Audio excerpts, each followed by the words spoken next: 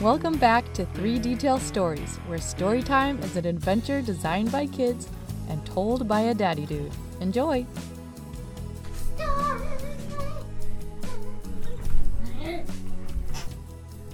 A song and a submarine. A submarine, and what did you say first? A song? A song. A booby trap. And a dog. Once upon a time, there were a bunch of sailors in a submarine. Life could get pretty dull inside the submarine. They would have to invent all of these interesting things to do. Like sometimes they played cards, and sometimes they played games, and sometimes they would do puzzles. But after a while, they ran out of things to do. Finally, they said, okay, let's start a band. And so they started a band.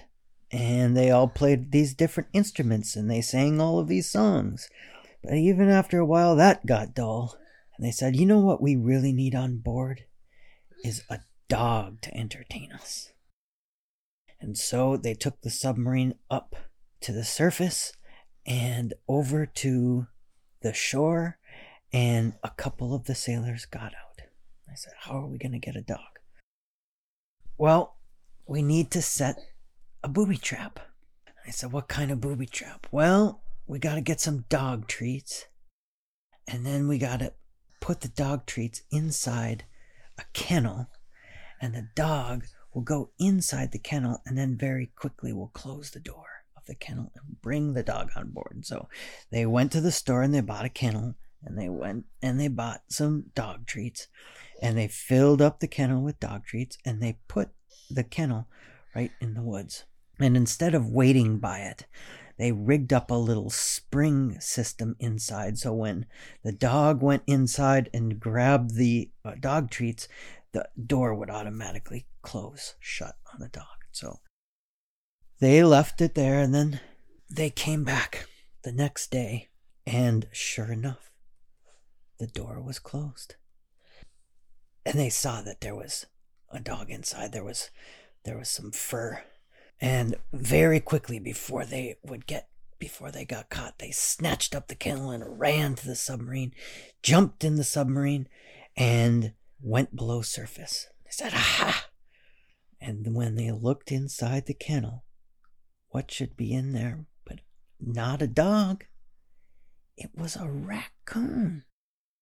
And they said, oh no, we got a raccoon, and now we're so far underwater that we can't even take the raccoon back. What do we do? And they didn't know what to do. The raccoon would make this sound kind of like chip, chip, chip, chip, chip, chip, chip, chip, chip. After a while, they kind of started to really like the raccoon and think the raccoon was cute.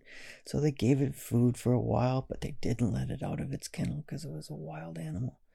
But the raccoon really showed no signs of aggression. And so after a couple days of feeding it and being around it and watching it, giving it stuff it liked, they let the raccoon out of the kennel.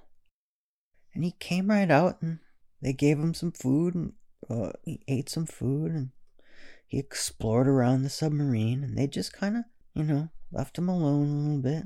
And they got along like that for a day or two, and then on the third day, one of the sailors woke up, and the raccoon was sleeping right next to his legs.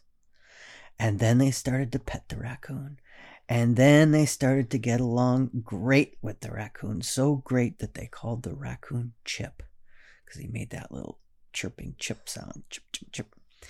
And that raccoon became their best friend and an endless source of entertainment. They would wrestle with the raccoon. You could play hide and seek with the raccoon. The raccoon could stand up on its back legs, kind of look like a human being, and walk around on 2 legs. He was hilarious, and they loved that raccoon. And when they thought back on it, they said, who would have thought that a raccoon would be even better than a dog? The end. Thanks for listening to 3 Detail Stories. If you have a hankering for more stories, check out our very first audiobook. It's simply called 3 Detail Stories, Volume 1. Have a great weekend and see you next time.